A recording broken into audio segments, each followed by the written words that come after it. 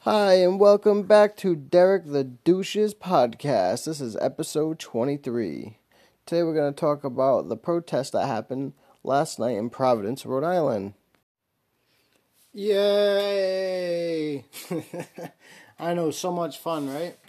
But what's there to talk about and what's there to mention? Well, a few things there's to mention. One of the things is they kept it peaceful, which is very surprising, and I'm very happy they were able to do so. I noticed a few main focal points that was talked about, or has been talked about over the last few days. One of those things is that the governor, Miss Gina Raimondo, wanted everybody to hold hands and say a prayer together, which is all fine and dandy, but at the same time, we're also told not to, to stay 6 feet apart and to wear our masks, this, that, the other. Not only did she break her own executive orders that she gave out, she she also told us to break the rule with keeping 6 feet apart while simultaneously not wearing a mask. You can't make that up. But all that aside, it's actually good. It felt unscripted that she was out there, and I'm not one to sit here and comment on anything political in the sense of saying who I like or dislike, but even for the people who dislike her, that I know personally, even they have been saying a lot of positive things about her right now through this time, that she's handled it really well. I have no comment on it. I don't know, to each their own. But back to the point at hand. So yeah, she broke her own executive orders, which had people up in a tizzy a little bit, you could say. A lot of people on social media were making fun of her for that, which, is understandable. You're going to crack some jokes about that. I get it. I agree. Another thing is it was a Black Lives Matter movement. That was what that's what the protest was about. It was protesting the gross negligence cops showed towards the opposite race, which happens to be the black race right now. People of different skin color than themselves. It's sad. It's tragic. I think that with every profession there is, we have this problem, but it's just looked at a lot more with cops. Cops are they're under a microscope a lot more because they're supposed to uphold the peace and uphold justice with no prejudice held against anybody and no judgment held against anybody until found guilty. So I can understand, where and why. First I can understand where everyone's feelings are coming from, and then I can also understand why their feelings are the way they are. So I feel like it was probably a positive step for the Black Lives Matter movement because it was a protest and not a riot this time. Whereas a couple days prior to this event, there was a riot over at the Providence Place Mall in Rhode Island, and it ended up they broke into the Providence Place Mall, broke some windows, and vandalized some stores. I'm not sure exactly how far into the Providence Place Mall they got, but far enough to fuck things up. So there's that. There's that part of it, and then but why I say it was more of a positive step is because it wasn't the riots like it was the last time they got together. This time it was a peaceful protest of over 10,000 people. Over 10,000 people got together and protested. Whether that have been a lot of them just wanting an excuse to be around this time because everyone knows that this is making history right now. And this is going to be talked about in the future, and a couple decades to come. This will be talked about. So I feel like a lot of people want to feel involved right now.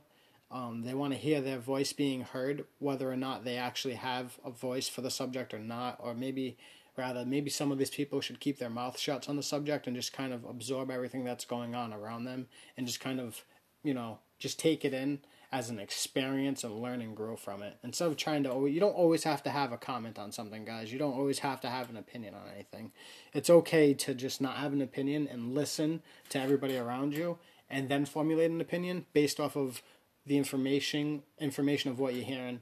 Don't go too much on how it makes you feel, but go by the facts. And then if the facts sit well with how it does make you feel, then voice your opinions. But don't voice your opinions based off of feelings, because you kind of miss the point and you miss the target, and you might miss some key facts that might make your feelings invalid on the subject. Feelings aren't always the way to go with this, so keep that in mind.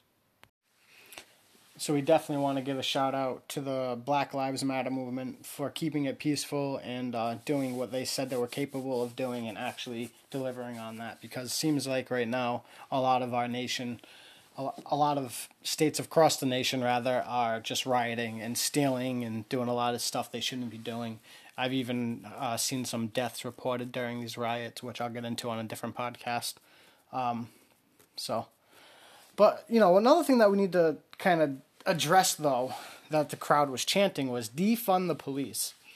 I get what they mean. I get, again, this is a very hard time right now with what the cops have been doing to blacks and to other minorities.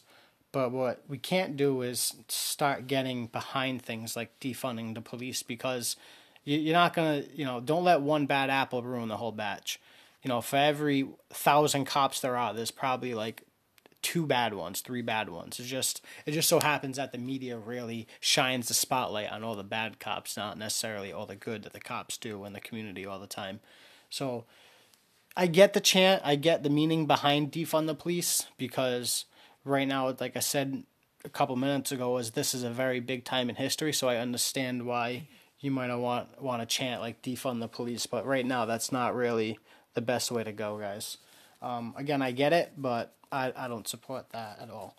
I think that we need who you guys going to call? A lot of people don't do things because they're scared of going to jail and they're scared of the repercussions. So, believe it or not, cops keep people safe, and in this day and age, it's really good to be safe. So let's probably not chant defund the police. Let's see, what else. What else were they? A couple of things came to mind. I think one more thing that came to mind is no one is going to shoot you guys for protesting. And it's sad that people feel that that's a repercussion of a peaceful protest, and that's a fear, is that they're going to get shot. I mean, the fact that Gina even had to say a couple times, quote unquote, no one is going to shoot you at these peaceful protests, that shouldn't even need to be said. That should be pretty obvious. As long as everything's kept within reason, even then people shouldn't be shot or tear gassed. There's got to be different ways. And, take out like a fire hose to these people and spray them with the fire hose out, put them on their ass and calm them down real fast. So, I mean, there's ways around it. But, again, so I just wanted to address those few things about the protest that took place in Providence on this past Friday. I think it was Friday on the 5th of June, but I'd have to double check on that, but I'm pretty sure it was the 5th. Either way, just good job on keeping a peaceful protest. Good job on not actually damaging any property or being vandalizing anybody's stuff. I think that you guys took a really big step in Providence that day by showing that you're capable of doing a peaceful protest. A lot of people are so used to hearing Black Lives Matter and then seeing a lot of destruction behind the crowd. Now, I'm not saying that it's justified. I'm not even getting into that. I'm just saying what people notice. So, good job, guys, keeping it normal. And I hope moving forward things can change. But also, you got to give the police a break, because the cops aren't bad people, and most people who join up to become cops, they join up to help. They want to see their community do better. They want to see people who get taken advantage of not get taken advantage of and do better in life. Cops aren't bad people, and that's a narrative we need to really address, and that's something that we need to get rid of, because cops are here to help us for the most part. And I mean, yeah, do we all get a cop that's an asshole and says really fucked up shit to us and makes us uncomfortable and uses his badge maybe a little bit too much, right? Who's probably a little too overzealous in his job? Of course we all have. But again, that's in any job you will ever have. That's in any job you will ever run across in life.